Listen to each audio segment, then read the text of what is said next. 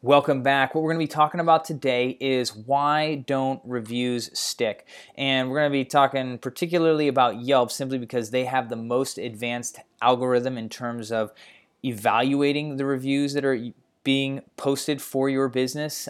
If you can keep the Yelp algorithm happy, chances are you're going to be able to keep the other ones like Google, Facebook, you name it. There's tons of review sites out there. But by keeping the Yelp one happy, you will pretty much cover your bases for all others. Now, there's the obvious ones like, it's an ex-employee, an ex-business partner, somebody that's trying to get retribution on the business. Those typically get flagged by the algorithm just because of their strong tone of the review itself, and those are in direct sort of disagreement with their terms of service. But let's talk about the more sort of obtuse ones, the ones that you kind of go, I don't understand, that was a legitimate customer, patient, or client that came in and reviewed us. Why isn't that review sticking? Now, for small businesses, if you go to your Yelp page and you scroll all the way to the bottom where you'll see the page number, typically it'll say page 1 of 2 or something like that if you've got multiple reviews, but you'll see another sort of grayed out link that says, in this case, I'm looking at a small business here, and it says 5 other reviews that are not currently recommended. Now, if you click on that,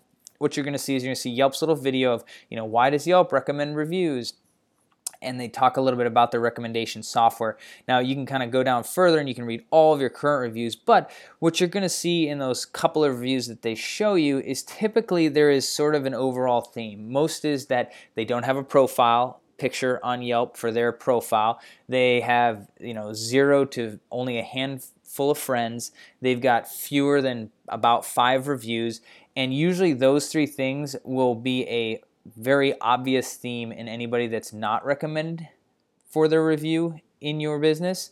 And if you get somebody that actually has a couple of reviews and a couple of friends, what you'll also see is if somebody's using too many exclamation marks, if somebody's using too many capitalized letters, that is also sort of a indicator to the Yelp filter that these are sort of over-the-top reviews, or maybe they're not an actual customer. And so what Yelp will do is they'll actually not recommend it, and they just put it over sort of on the side so it's not sort of calculated into your overall score.